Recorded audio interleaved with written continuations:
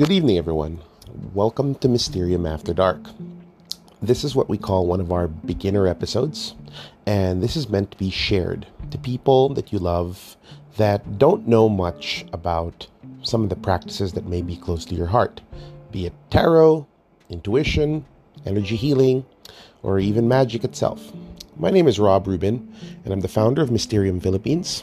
I'm also been hailed as the leading tarot authority here in the Philippines because of the numbers of students that I've exposed and awakened through the practice of the tarot. I've spent the last 25 years guiding, teaching, helping people with the tarot, and probably a good 15 of those I've spent pretty much formally educating individuals. Through my organization, Mysterium Philippines, we've reached hundreds, if not maybe even thousands of people across the country and even around the world, and help them learn in a celebrated yet safe space to develop and, of course, grow their intuitive gifts.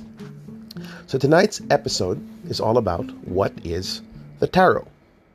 Now, a lot of you may have heard of the legendary tarot cards. Yes, I intentionally mispronounced it because a lot of people tend to pronounce the tarot as tarot cards.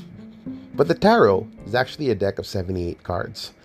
However, instead of trying to give you a historical lesson, what it's about, and boring the hell out of you, I'm actually going to just, for lack of a better word, dispel any rumors, any bad publicity that you may have heard about the tarot, and actually let you understand what it really is.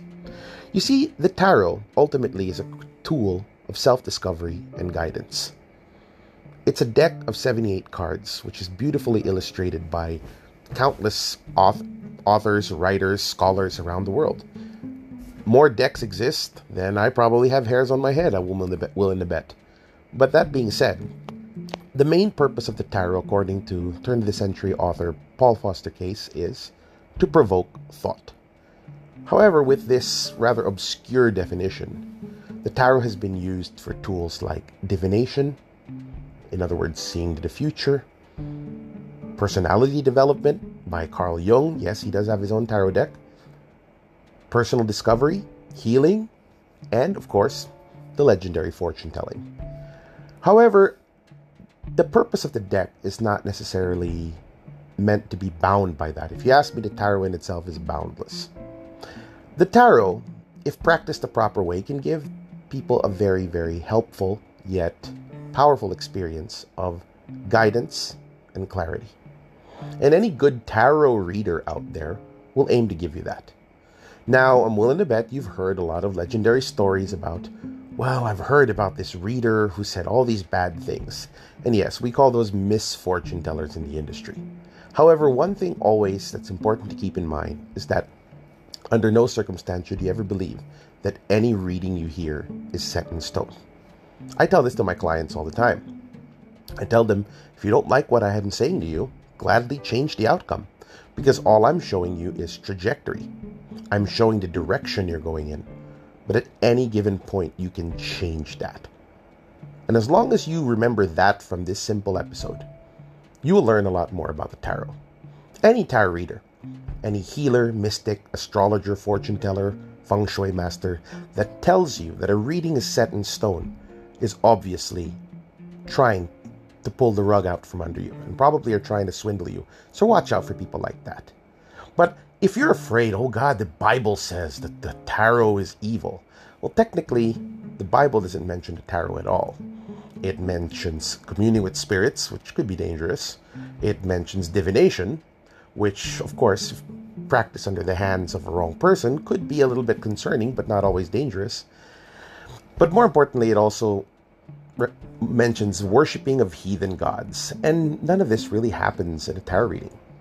If you're working with a professional tarot consultant, like the ones trained from Mysterium Philippines, it's our job to give you, the client, what we call a PTE, or a positive tarot experience. And we really take measures to make sure that at the end of the day, after your readings with us, you're feeling better than before you had the reading. Because as long as we make you feel empowered, we've done our job properly. Now, you're probably also going to tell me, but what if, Rob, you see something in the deck and it looks bad, like a breakup or a sickness? Well, at the end of the day, you can still do something about that. If the cards are predicting illness, then that would already be a telltale sign to go to the doctor and get a checkup. Or if the cards are saying something like your relationship might be going south, well, now you have an opportunity to change course from that and actually try to salvage that relationship. At the end of the day, the power is ultimately in your hands. I like to tell my clients all the time that a tarot reading is like your Waze app on your phone. It'll show you where the traffic points are in your life, but it's up to you if you want to enter them or not. So the next time you hear tarot cards, don't be frightened, don't be scared. Look at it through curiosity and amazement that something in this deck has been so powerful that it's existed for probably thousands of years now. And if you have it in you, open yourself up to the idea that you could have a positive tarot experience. If you want to know more about this, we invite you to reach out to Mysterium Philippines and schedule your own private tarot reading. Or, if you're interested, schedule one directly with me at my website, robrubinreadings.com. At the end of the day, the tarot, my best friend, I like to tell people, is meant to uplift you, to give you hope, to give you clarity and peace of mind. Good night, everyone.